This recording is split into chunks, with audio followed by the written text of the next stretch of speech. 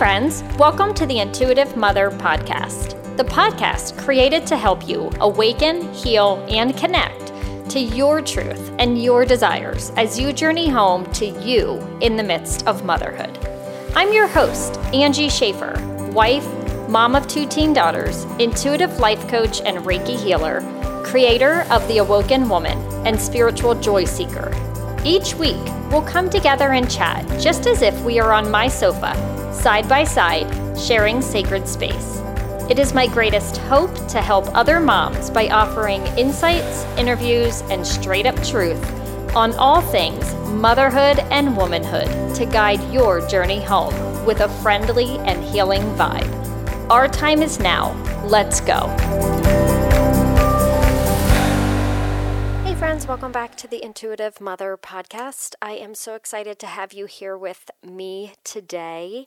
I know it's been a few weeks since a new episode has gone live, and much of that is because of the whirlwind of navigating our youngest daughter transitioning from one major to another in her performing arts school, and our other daughter is busy with the senior year festivities of homecoming and college applications and all of the fun stuff. So we have been wrapped up in that.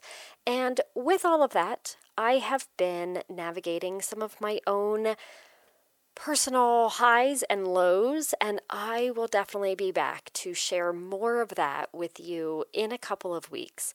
But for today, I am super excited to announce that we have a guest on our episode.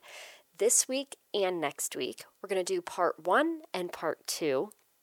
This week is all about intuitive eating and, understanding the spectrum of disorders around eating and body image and, how we show up in that as women and mothers.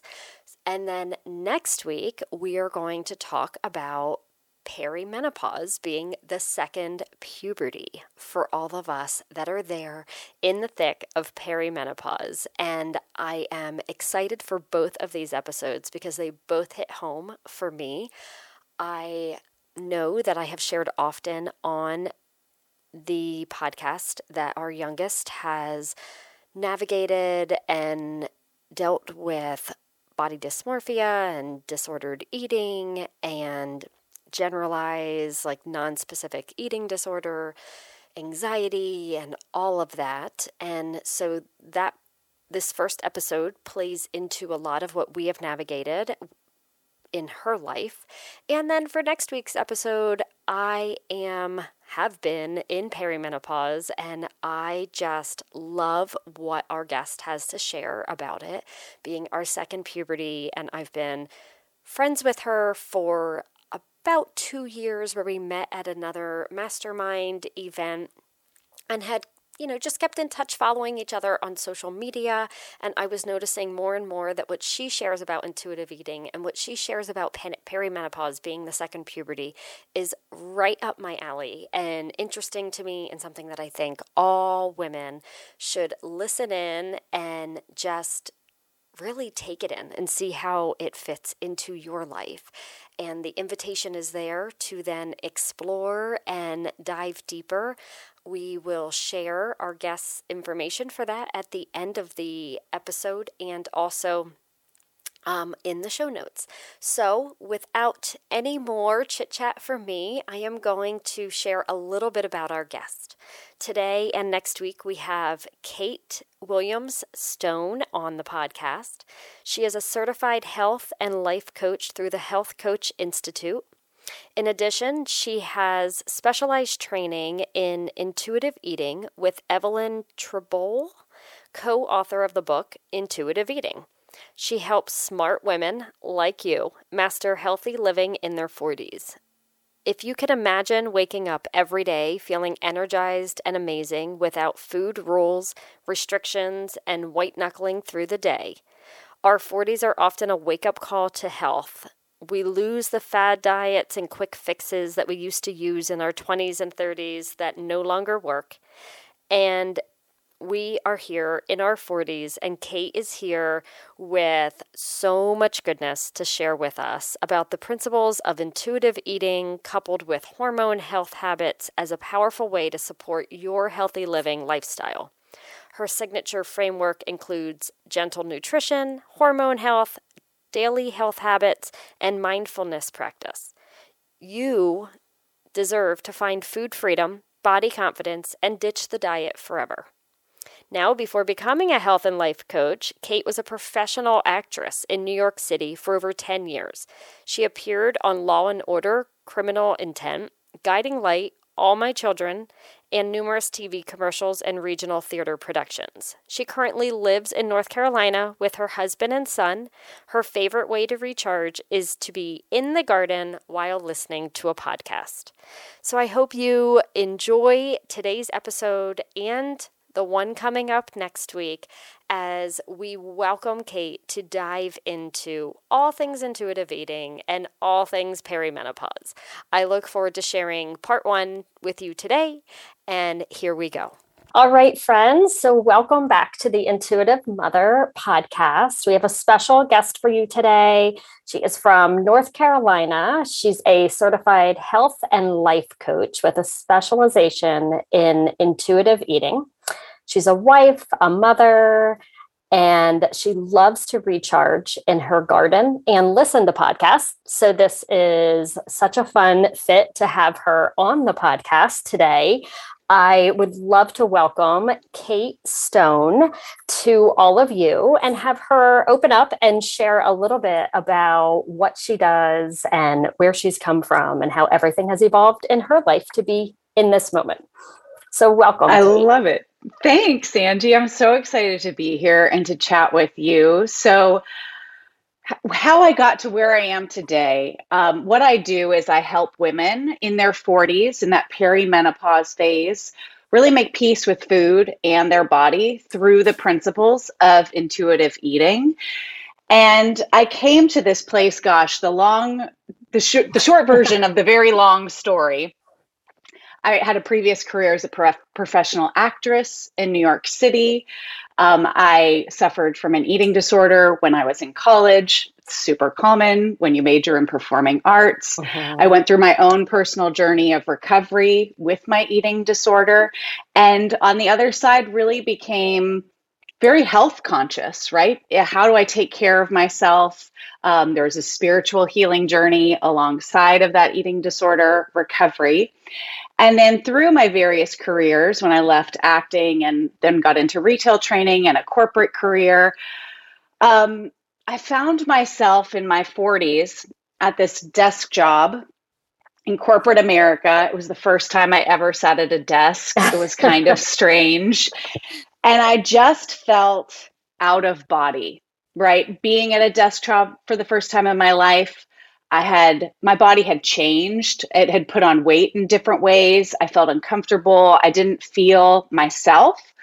I know now part of that was perimenopause that I was feeling, but I couldn't identify it at the time. And I wanted to change something about my body.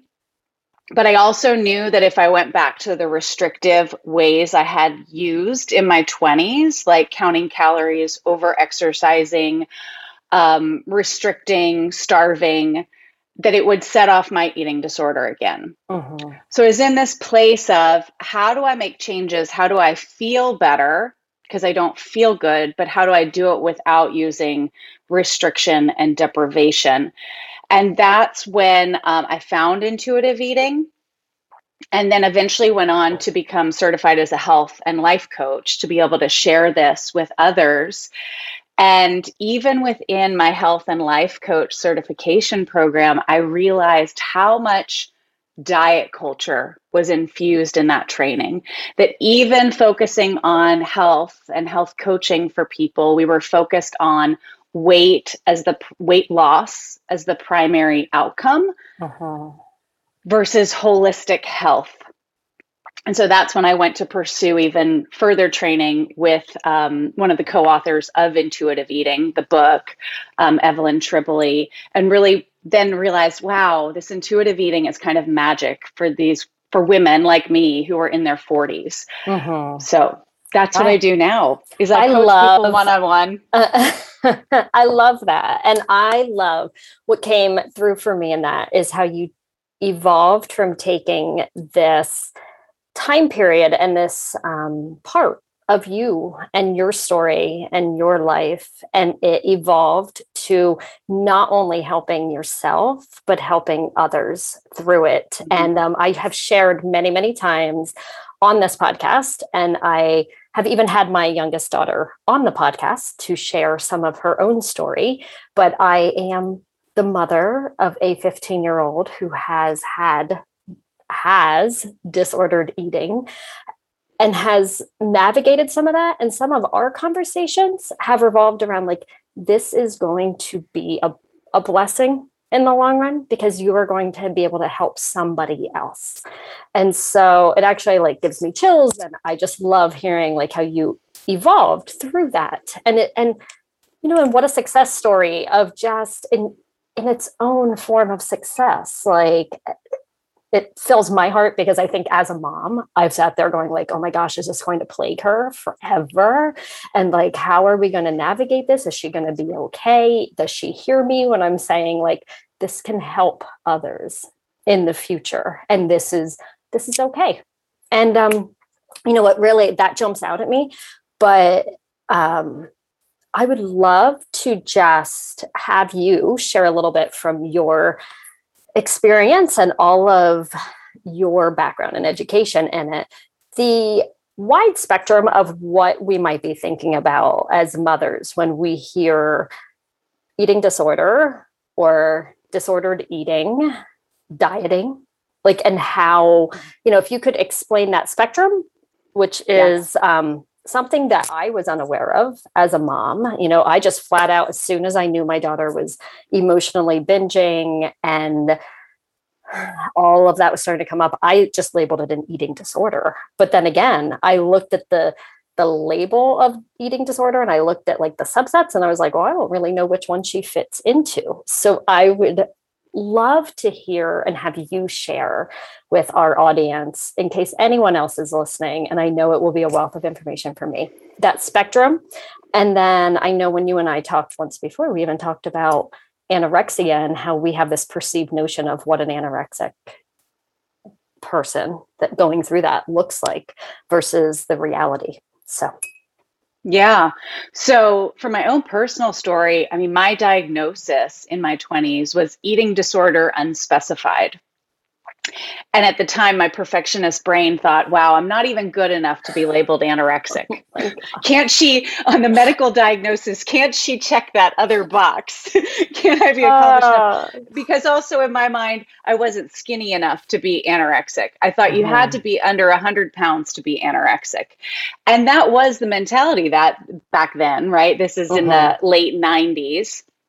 I think we've opened up our scope and realization of what eating disorders look like and behave like. Now there's some progression, which is really good.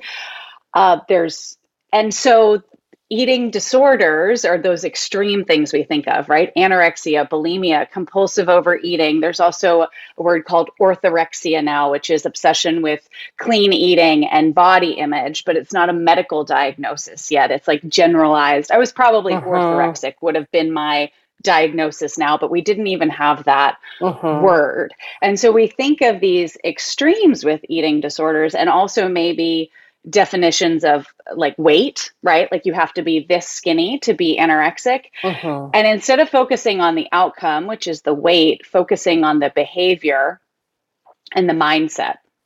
So it is possible for somebody to be in a bigger body and be anorexic. Right.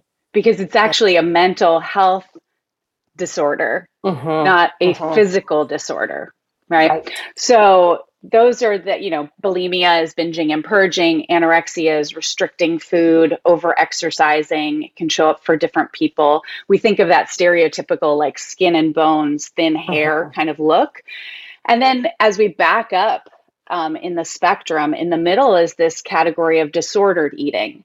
So maybe not the full-fledged eating disorder, but there's obsession around food, right? There's food rules. I can only eat this if I've exercised this much.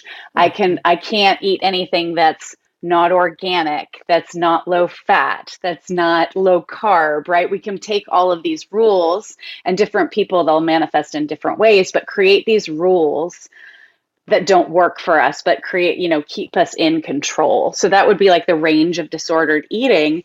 And then on the far end of disordered eating and eating disorders, I would say is dieting. And, the most common outcome of a diet is an eating disorder. That's not losing weight, losing weight, right? An eating disorder. That's crazy. And we've all been raised by women that dieted. This, the generation of women that are listening to this podcast, I know we've all been raised. I will leap out there and just say that that's the truth, because I don't know one woman in my family of origin that didn't diet. I don't know a woman in my husband's family of origin. I mean, I remember getting married and my husband's mother was like, I'm going to go on a diet. I'm joining Weight Watchers. And it was crazy how, I've never even shared this with her, but I've shared it with my husband, and that like, you could just see it like propel off into like this over exercising. Where I was like, oh my gosh. But that generation, the generation of women before us, I don't know one that didn't diet at some point in their life. Yeah. And then sometimes there became this obsession over that look, or going down the rabbit hole.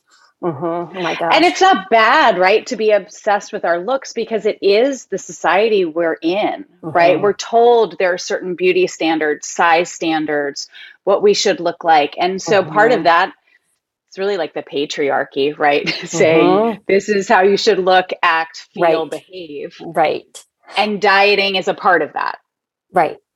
It is. And, it was actually one of my greatest concerns with my daughters. And then especially my daughter, who has targeted in on body image as one of her, and to back up a little bit, I will even share that it was sort of news to me. And I even have a background in social work and psychology and all of that, that eating disorder is a mental health concern, not a separate concern. So I took her at 12 years old to a psychologist for an evaluation, because I found out she was throwing away her lunches. And somebody in third grade told her belly was too big to be wearing a certain shirt. So at 9 to 12, that had just snowballed. And then I've been very honest on the podcast before, that there were things I said because of what I had learned as a woman and a girl growing up that were not okay. And I have taken full responsibility, but I would I'd put her and my husband and I in one category of how we ate, and my other daughter in a category that was allowed to eat more because she exercised 3 hours a day for swimming competitively. And then my youngest took all that in, and it seeped in, and it just fed into what that 9-year-old had already said to her. And so by 12, here we are at a psychology office to get an evaluation of an eating disorder. I'm expecting to fully come out with an eating disorder diagnosis. And the psychologist is like, we have a generalized anxiety disorder. And I would imagine we're leaning towards depression, but I don't have enough of time with her to give her that diagnosis. And this was a place that wasn't willing to take her on because of her age, but they were willing to give us that initial evaluation. And I walked out thinking, I had no idea that eating disorders, they didn't teach me this in psychology, that you could, or I took mental health classes that that was all, that mental health was the umbrella and the eating disorder was under it. And that the eating disorder had to come from the anxiety or the depression or something else. So I was blown away. And I think we often don't recognize that as moms. Yeah. And then, I don't know, did we get used to thinking maybe that was, well, of course we're obsessed with our weight because patriarchy and that's what we're supposed to look like. And that's okay. But we certainly don't want to say our kid has depression as well. And I mean, I think it's hard to say any of it. It's hard to come to terms with any of it as a mom. But Hmm. oh my gosh, yeah. And so anyway, one of my greatest concerns was that we live in a society where we look at ourselves and we compare ourselves, and we've been taught that we should be a certain size, and certain sizes are prettier than others, and men like certain sizes more. And here she was, like, not on social media a lot, but I had to question, like, what is she actually seeing, and where? And our comparison is no longer the model in the Vogue magazine, it's now the girl that goes to school with me. And Yeah. it, I think it just fed the comparisonitis even deeper and really snowballed some more of her concerns with herself. And it all came down to control for her. Yeah. What could she Yeah. control? Yeah, Yeah. absolutely. And I think you bring up such a good point that what's underneath the outward manifestation, right? It can manifest as I can only eat this much, or I have certain Mm-hmm. health rules or requirements, or, rigid rules around timing or what I'm eating. But that's just on the surface. We Mm-hmm. can't treat just that. It's like, what's behind that? What's deeper? What's going on at a deeper level? And what you're speaking to is like underneath, there's anxiety, there's depression, there's a lack of control, going into a new school system or a changing, prepubescent body, right? Like there's all that anxiety. I mean, those are the same things I went through. Mm-hmm. And so if we can address what's going on at a deeper level, that can relieve some of the symptoms of Mm-hmm. disordered eating or an eating disorder. It can't just be a physical treatment or a Mm-hmm. symptom treatment. And I'm not an eating disorder specialist. I'm just speaking from my own personal experience, but it's Mm-hmm. what's behind there. And I think Right. as adults, it can be a similar thing. This is one thing I work with my clients on is like when cravings come up, the craving is usually a signal that Mm-hmm. there's an unmet need. Mm-hmm. Something else is going on. So the Yeah. craving can show up as like, oh gosh, I really would love some chocolate cake right now. And I can't stop thinking about it. Like I'm thinking about it Mm-hmm. all day.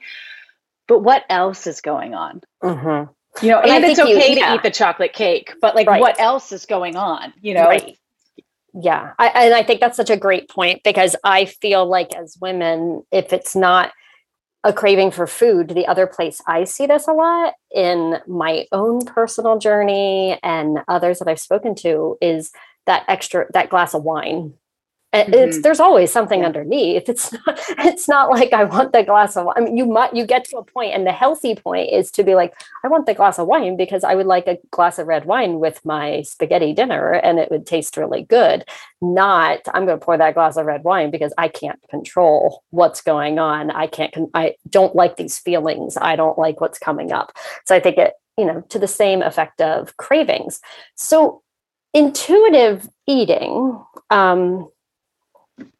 does that take, like, by definition, it's feeling into like the underneath, like the cravings and the underneath and what's underneath all of that? So, just as Yeah. a definition or how that really plays in, because that's new to me. And I only knew one other person that talked to me about intuitive eating. And it actually, I knew very little, but I would start to like rephrase what I was saying, or even like thinking to myself, like, why? Like, and I can eat whatever I want but why, or whatever. And like, I Yeah. started to try to think about it more, and I don't have a whole lot. So I think the audience would really love to hear more about intuitive eating and how that phases in with those like deeper cravings.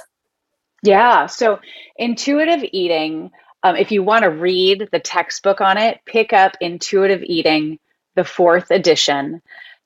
It's amazing. It's based on 10 principles, which I can share with you.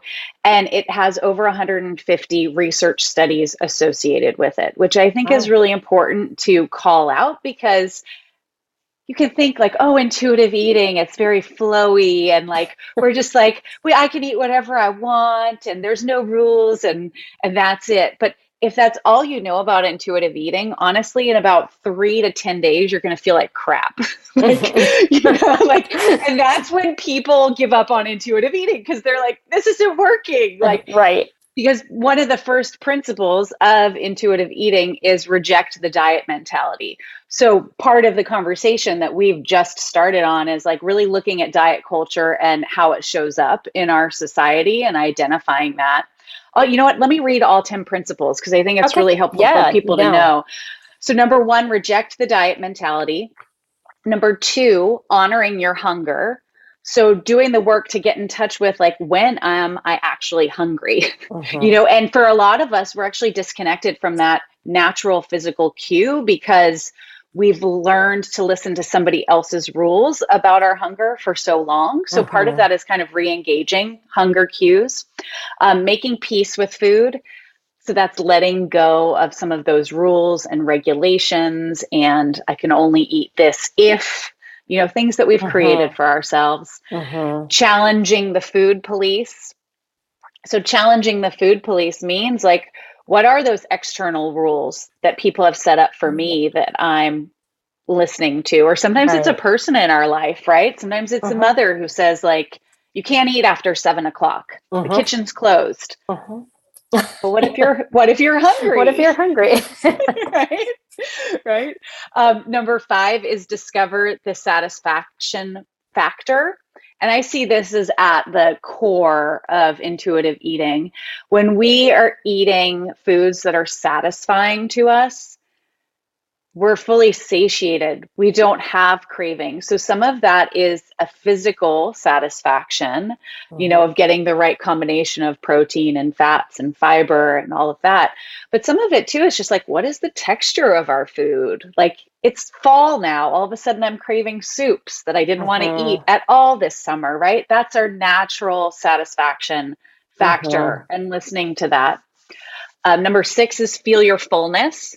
So bringing awareness to how full am I during this meal? Am I present in this meal? And then like, am I overstuffed? Am I not full enough? And really honoring that fullness. And for somebody who's coming from a more restrictive or diet mentality or a disordered or eating disordered background, like feeling your fullness can be a very uncomfortable sensation. Sitting with that fullness. So it is a practice to sit with that fullness. The 7th principle is cope with your emotions with kindness. So this is the mental and spiritual piece of how do we deal with our emotions, because that's what's underneath how we're acting out, with different food rules. And how do we do this with kindness to ourselves and our bodies? Number 8, respect your body. This is the principle. Respect your body is wearing clothes that fit, that feel good. It's going to your underwear drawer and throwing out the underwear that's too tight and doesn't feel good. Yeah. Like it is simple things like that. But like, you do not have a good day when your underwear is too tight. Right. That is body respect at its core. Like there's no, if something feels tight, just put it away and go get new ones or whatever, because you feel a lot better if you're in something that feels good versus like, oh my God, I can't move. The underwear, I love that. Like how many times I've looked in my underwear drawer and there's like underwear that are like 15 years old that clearly they were never comfortable because they're still they're fine. I could wear them. The elastic's probably worn out just because it's dying, but they're still sitting there. And I'm like, why would I have even gotten those things? Probably just because I thought they looked cute, but they're not cute. And they're not cute when you don't feel good. Throw them out, Angie. Throw them out. I'll be binging my purging. I'll be purging my underwear drawer tomorrow morning. I love it.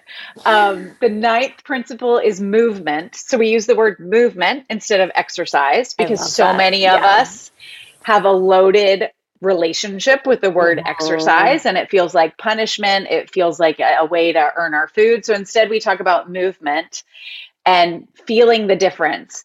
What does it feel like when we tap into our body and listen to intuition about like what feels good as far as a way to move today? Is it a walk Love that. outside on a beautiful sunny day? Is it a yoga class? Is it a hard spin class that gets my heart rate up and, my blood pumping and I'm sweating? It's not that we're against hard workouts. It's just honoring the body's There are some days urges. you just, can't. And you don't. And you know what? Even a few years ago, I was training for my first half marathon. And man, you push through like, I don't feel like doing this. And when it came time to like train for, I was just recently training and we had to cancel it for COVID. I said to my daughter who was training with me, you really should only have 4 running days on your week, because your body needs to be able to get up one morning and say, I'm not running today. Like, I'm just not doing it. I could take a walk. I could do yoga or lift, but like forced workouts of a certain type don't work for all mentalities. And it's exhausting, and your body will fight back and break down. So I love that absolutely way of movement versus like embracing movement versus a workout or an exercise. It sounds so much more like just easy to hit. Like, well, of course I'm just going to go out and take a quick walk at lunch. Yeah. Yeah. And so many of us have had that relationship with exercise where we've pushed ourselves for so long that then in our 40s and 50s, we have no motivation to exercise because that's what it feels like. It feels hard and pushed and like a chore and another thing to do on the to-do list, versus moving from a joyful place and feeling the difference. So there's a lot of healing in the relationship with movement, for sure. And then the 10th principle of intuitive eating is honoring your health with nutrition. And this is a really important one because there's a misconception out there, especially if you're scrolling Instagram all the time, that intuitive eating is all about eating cupcakes and donuts all the time, every day, and there's no nutritional piece.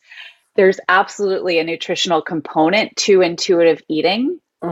It's just that it intentionally comes last because the healing has to happen first inside on an emotional, spiritual, and physical level before we can apply gentle nutrition guidelines. So whereas a diet or a food plan works from outside, not even in, right? Because it usually doesn't deal with the internal. Intuitive eating is working from the inside out, dealing with the inner landscape first, and then going to the outside habits. Because if you're happy on the inside, and you're feeling good on the inside, it will slowly move outward to your entire life and everything that you do and touch. If you're only dieting, it's so external, like you're looking for external validation, your external, just, what somebody thinks you look like now, what the scale says when you, get on it and everything. So that makes so much sense to me that you have to go through all the internal before you can really come to the nutrition part. Yeah. I think the main difference is intuitive eating. We don't focus on the weight or the number on the scale as the outcome. We focus on the behavior, the things that we can control, the things that we can do every day, those healthy habits every day versus controlling the number on the scale. Because honestly, we don't really have control over the number on the scale. Right. And what an amazing, I feel like as moms, it's our duty to teach our children at some point as, they're growing up. Like, first off, I hate BMI. I hate, we have a scale. Like 3 years ago, I think I was probably getting on it more. For what reason? I don't even know. Like, I was never anyone that really was worried about that. At least in my mind, there must've been something subconsciously going on, but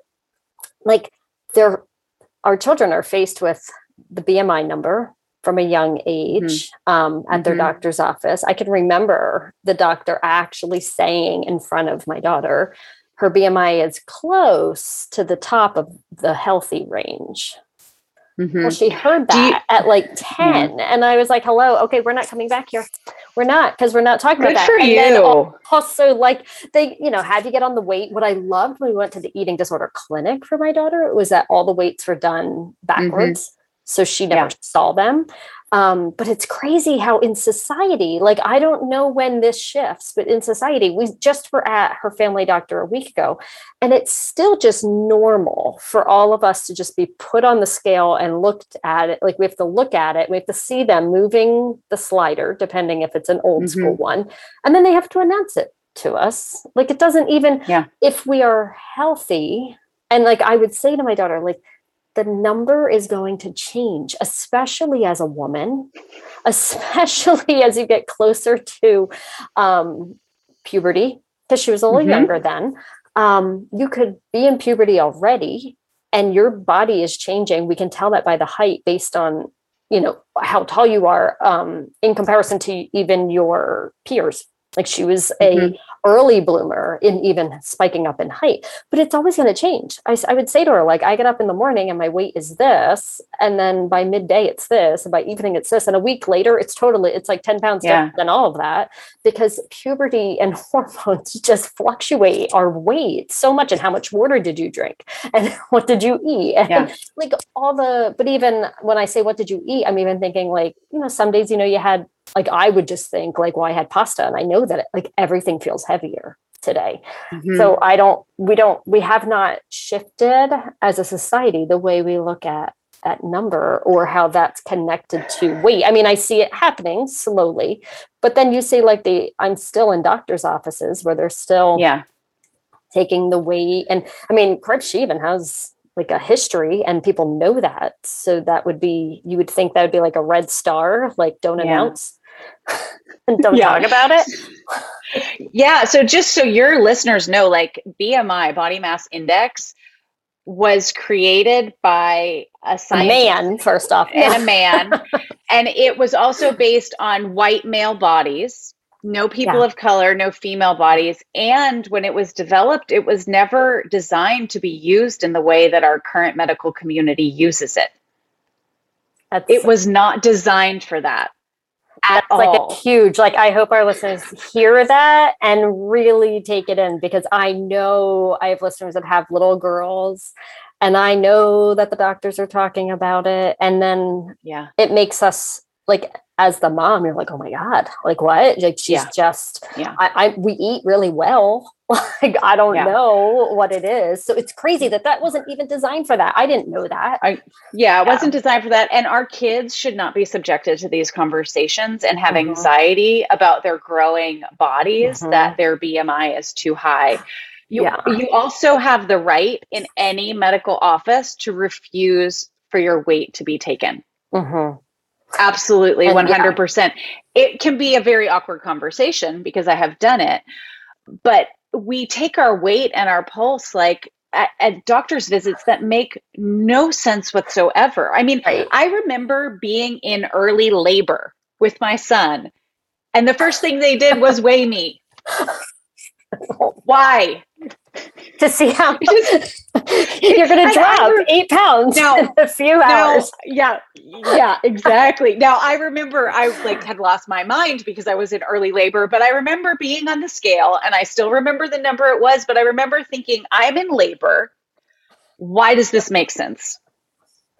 But I didn't have the capacity to have that discussion at that moment. Say anything. But so you absolutely have the right to refuse to either be weighed backwards or to say, I don't want to be weighed today. And, you know, there are health at every size medical practitioners, and health at every size is aligned with intuitive eating. So there are practitioners out there, and those are the words that you want to look for, that will not weigh you. Right. No, thank you for sharing those words, because I just saw them on your Instagram the other day, and I was like, oh, that's another new term that you shared.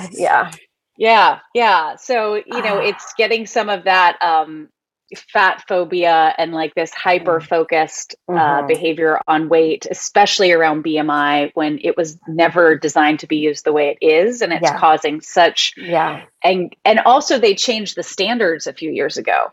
So all of a sudden overnight, people were labeled obese. Yeah, because they changed the tiers. Well, I can share a crazy thing. It's our school district that was the first school district that made national news for starting to send out BMI letters to parents that named your kid overweight or underweight. It was our school district, like post my years there. But in time for my kids. And that it did make the national news. I don't know if it was like 15 years ago or something, but what a horrible. And like at the time I thought nothing of like protesting that or speaking with someone like this is it's not even your business. Like truly go ahead, take her eyesight because that might make sense. That makes sense. So we know that she can see. And it was a school teacher that caught our youngest daughter had an issue with her eyes.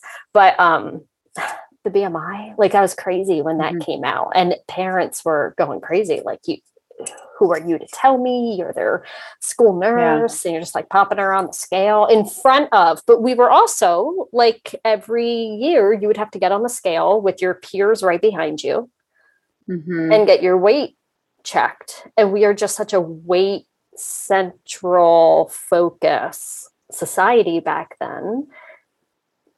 I do feel like there's some shifting of, I guess what I'm thinking more along the lines is not necessarily our practitioners, but there's some shifting of advertisements and embracing all body sizes, all people of color, and that is such a huge impact. I've seen that impact my daughter positively, or that she will say like, I won't shop from that brand because they're not body inclusive.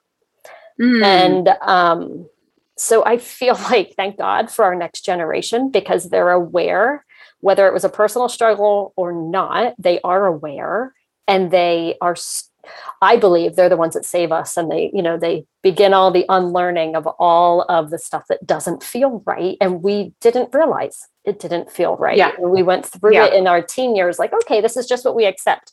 This is what mom says. And I have been so grateful. Both my daughters are the ones that are like, no, it's not okay just because you say that. Like, even like the other day. So this is the other day we're sitting at our dinner table and my husband didn't finish his meal. I shouldn't really care, right? Like, what do I care? I even know I have a daughter sitting at the table who has eating concerns and body image concerns. And I was like, you didn't finish your dinner. Like, aren't you hungry? And she over here like shuts down. And I'm like, what is going on? Why does she seem mad at me suddenly? So I was like, is something wrong? Could you just tell me if something's wrong? She's like, I don't like that you noticed what's on dad's plate. Yes.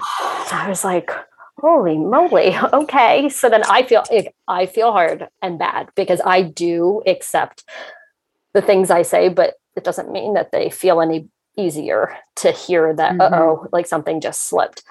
So I sat with it that night and like, why would I care if he has food left on his plate? And I could immediately hear my grandmother, my mother saying like, oh, you must not be hungry today. Is that why you left food? Like, oh, we don't want to leave food because we don't want to throw that out for, there's people starving in the world, or, any of that. All those messages. We were so ingrained in these messaging of not wasting food, which, by the way, you can be full and not waste food and just put it in a dish to eat tomorrow, which we that's do. True. But also, like, just the messaging of what I was hearing and then how I was saying that and how that's interpreted from others. Whereas in my mind, it was just the natural thing to say is like, oh, do you feel okay? Or why aren't you finishing what's on your plate? And it wasn't even her. My husband could have cared less. He was just like answering the question, like, no, I'm just full. And I'm like, okay. And she immediately shut down. So the messaging, I feel like we're doing a good job of our age of like being aware and awakened to how things have to shift in order to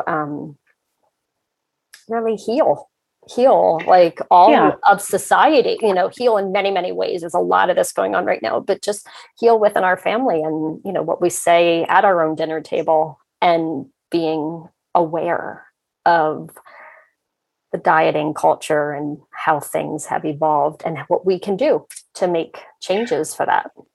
Yeah, absolutely. And I think, we're healing generational trauma. You speaking to like the messaging your grandmother would have told you of like clean your plate, be in the clean plate club, don't waste that food, someone's starving in China, right? We heard those messages, right? That's the typical. And our kids are calling us up to this greater level of healing. And so, as mothers, being able to do this intuitive healing work for ourselves in turn helps our kids and their relationship with food and body.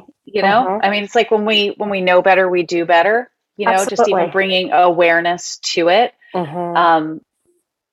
Yeah, but I think it's also interesting, like, I have a 12-year-old son. And so, all the hormones are going on in our house. And it's, being a mother in perimenopause, seeing these perimenopause can also be called like a second puberty. And I think about it with your daughters too. It's like these changing bodies, these changing hormones. And then as mothers, we're going through like a simultaneous hormone changing journey. That's why it's crazy in the house at the same time. Yeah. I mean, during COVID, like, what's going on? Like, they're all crazy. Yeah. During COVID, I was like, God, this is not a funny joke. My preteen son is trapped in the house with his very hormonal mother. Like, this is not cool. But we're all learning together. True. Yeah. I love the work that you do for perimenopause and really embracing that second puberty and learning all about it. I had shared just a few minutes ago that you used a term on your Instagram, and we'll share all of that then, that I didn't know about, healthy at all sizes, I think is what you said. Yeah. Healthy. You also brought up perimenopause being the second puberty. And I know that is a conversation that we want to have because I'm there and we have a lot of those simultaneous hormones going on in our house. And I know when you and I spoke just like a week ago, I said to you, oh my gosh, like this makes so much sense. You would often hear, I feel, from other families, like about when the teenage daughters and the not the teenage mom, but the teenage daughters and the mom start like driving almost the husband like, oh my God, what can I say? What is going on? Everything has shifted. And how we just accepted that to be like, oh, that's just what it is. Like teenage girls and their moms butt heads or things are going on. When you posted that about that being the second puberty, and I'm thinking, oh, no wonder teenage girls and their mothers are like, I'm gonna, at each other's throats, or highs and lows, like we're all bipolar running around the house. Like what? And my husband will often say like, I'm not sure, like mood wise, what's going on in here. I'm like, just breathe, walk away, breathe and walk away. But that is such a big conversation to have. And I know I want to have you back on the show to do a whole episode on perimenopause being the second puberty, because moms need to hear more about that. Just a couple of your posts have like enlightened me enough to be like, oh, okay, that makes perfect sense. And it also makes perfect sense why our bodies are shifting and changing and everything feels the same if we really try to remember how much that it felt like that at the first puberty, like where everything is shifting and changing and unknown. And gosh, like how out of control that felt often.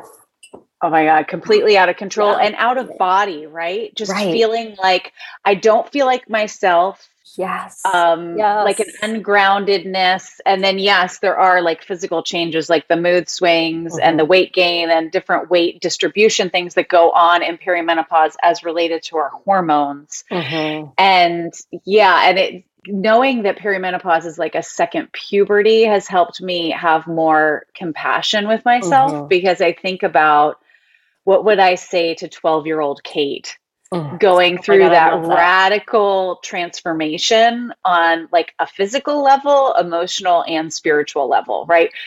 The journey that we went on from like age 11 to 15, we completely transformed, right? You were a different person. My gosh, mind, body, yes. spirit, and thinking of the same thing for us now, like from age 40 to 50, 55, whenever your Mm-hmm. official menopause is, that it is a radical transformation on a physical, spiritual, mental level. Like you, Mm-hmm. and if you're open to it, it can be that portal for transformation. Mm-hmm. And I think we need to talk about it more because we had support in puberty, we had support when we had our babies, right? And postpartum, but where's the conversation and the support around this menopause transition, and Mm-hmm. opening up that Mm-hmm. conversation? Oh my gosh, I Yeah. love that. Like some of what you said just gives me chills. And I even think when you said about like thinking about what you would say and how you would feel as like 12-year-old Kate, so much of our healing is around what would we say and do and be for our 12-year-old or our 5-year-old self? Like, what did she need us to be? Because this isn't even Mm-hmm. about like blaming our moms or our dads or our grandmas for what they didn't do, but what like they didn't know we needed. And Yeah. being able to now, like my daughter looks at me and says, I don't like when you say that about what's on a plate. And she's bringing awareness to it vocally right then and there, but almost being able to take a step inward and say, like, what did I need to say to myself? What did I need to be or do for myself when I was 12 going through this, or 5 or whatever? And how can I show up for her now and listen for her to Mm-hmm. guide me? It's such you know, a full circle moment, I think, in perimenopause to come back home and be like, well, okay, I'm going to finally listen to you inside and deep down and let you Mm-hmm. guide, what am I hungry for? How do I feel nourished? How do Yeah. I want to move today? What do I need? Do I need to sleep and just rest because I'm out and I know it? I think that's so huge. And I have a feeling like that will be a very fun conversation because it sounds like that's very much like a lot of the internal work I've been doing personally. And I say Mm. motherhood was the portal to my awakening. But that motherhood has brought me like full circle back to who did I need to show up as for myself? Like, how can I remother that little girl that needed me in a different way, to say a different thing, to see her in a different way? And to do that in perimenopause just seems like that would be a beautiful, even like that's where the awakening and that whole connection takes place. Yeah. I almost, Yeah. the verbiage you're using, it makes me think of like self-mothering ourselves, Mm-hmm. like through Mm-hmm. perimenopause, like Yeah. hearing the things we needed to hear. And I think this perimenopause transformation time is just such a beautiful portal to apply intuitive eating principles to, because it's Right. like we're being called up to Mm-hmm. something more, to something Mm-hmm. deeper. And there's just something really special about this time. And then Mm-hmm. also, all transformation and healing comes from pain and suffering, right? And Right. so there is pain. And I mean, we've all heard the pain and suffering myths about menopause and perimenopause and the hot flashes Mm-hmm. and the sleepless nights and all of that. But it's like, how do we, all those pain points are just asking us to take care of our physical bodies in a different Mm-hmm. way. Mm-hmm. Like our Mm-hmm. hormones, our estrogen, progesterone, insulin, like all of it is just changing. And so because it's changing, our body starts operating in a different way. And it's like, we just need the new instruction manual Right. Right. of how to do it. Yeah. Because what worked in the Yeah. 20s doesn't work in the 40s anymore. I mean, I think most women Yeah. experience that, but they're like, and where's the next instruction manual? No one has Right. given it to me. And this is And really it's frustrating. inside. That the instruction manual is like Yeah. inside, just waiting to be opened. And Yeah. everything that we can learn about intuitive eating and like that's all, like we're all intuitive. We can all, but Yeah. that wasn't how we were raised necessarily to tap into that. So to come in that season of perimenopause, to be like, oh, the instruction manual is right in here. Yeah. It's in my heart. It's in my soul. Like I actually know Mm. the way forward. When I think I don't, I do. I just have to get quiet. I have to listen to what my body needs. What does it need for nourishment and all of that? Oh my gosh. I think that would be such a fun, exciting, deep conversation. And we'll have to get that one on the books to have like, Yeah. right away. Absolutely. But I have absolutely loved this conversation and just being able to give me our too. listeners an an overview of intuitive eating, an overview of the spectrum of body image to dieting to disorders to just how we feed ourselves and the diet culture that we've seen and heard. And I think it's such a great way to share that with our listeners. But let me open up for you to share how they can find more out about you, where they can follow you, what you're offering. I know you have a fantastic guide that probably links more to like our next episode, but you do have a fantastic guide for perimenopause and eating and taking care of yourself over 40 that you'll want to share. But share with our listeners a little bit about where they can find you, what you're doing, what you offer, and then we will certainly get a date on the calendar for the next one. I love it. This has been an amazing conversation. So much fun. So where you can find me, my website is katewilliamsstone.com. And what I would love to share with your listeners is my Smart Woman's Guide to Healthy Living Over 40. And you can find that at katewilliamsstone.com/guide. And in there's a quiz about, are you in perimenopause? Because it's based on symptoms, not a blood test. So you can find out if you're in perimenopause. I've included some hormone healthy recipes in there and more information about the intuitive eating principles. The intuitive eating principles that I went over today are in there. So you can have them in black and white to read over. So grab that guide. That would be the place. And then also on Instagram, I'm Kate W. Stone. So you can find me there. And then how you can work with me is I always offer a complimentary strategy session. So if you're curious more about your perimenopausal symptoms or learning more about intuitive eating and how to apply that to your body image food struggles, book a call with me. And I work in a one-on-one capacity right now, and that will change probably in the new year, but details to be announced. But I work one-on-one with people because I find women of this age are busy. Their schedules are complicated, and let's just like zone in on what you need and where you want to go versus, so I offer one-on-one coaching. Good.